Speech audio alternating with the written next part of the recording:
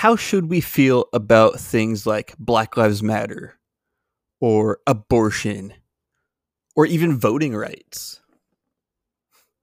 Join me as I delve into these topics through not only a biblical lens, but also examining things through logic, which society has sort of fallen away from a little bit. You might not like what you hear, but it is the truth.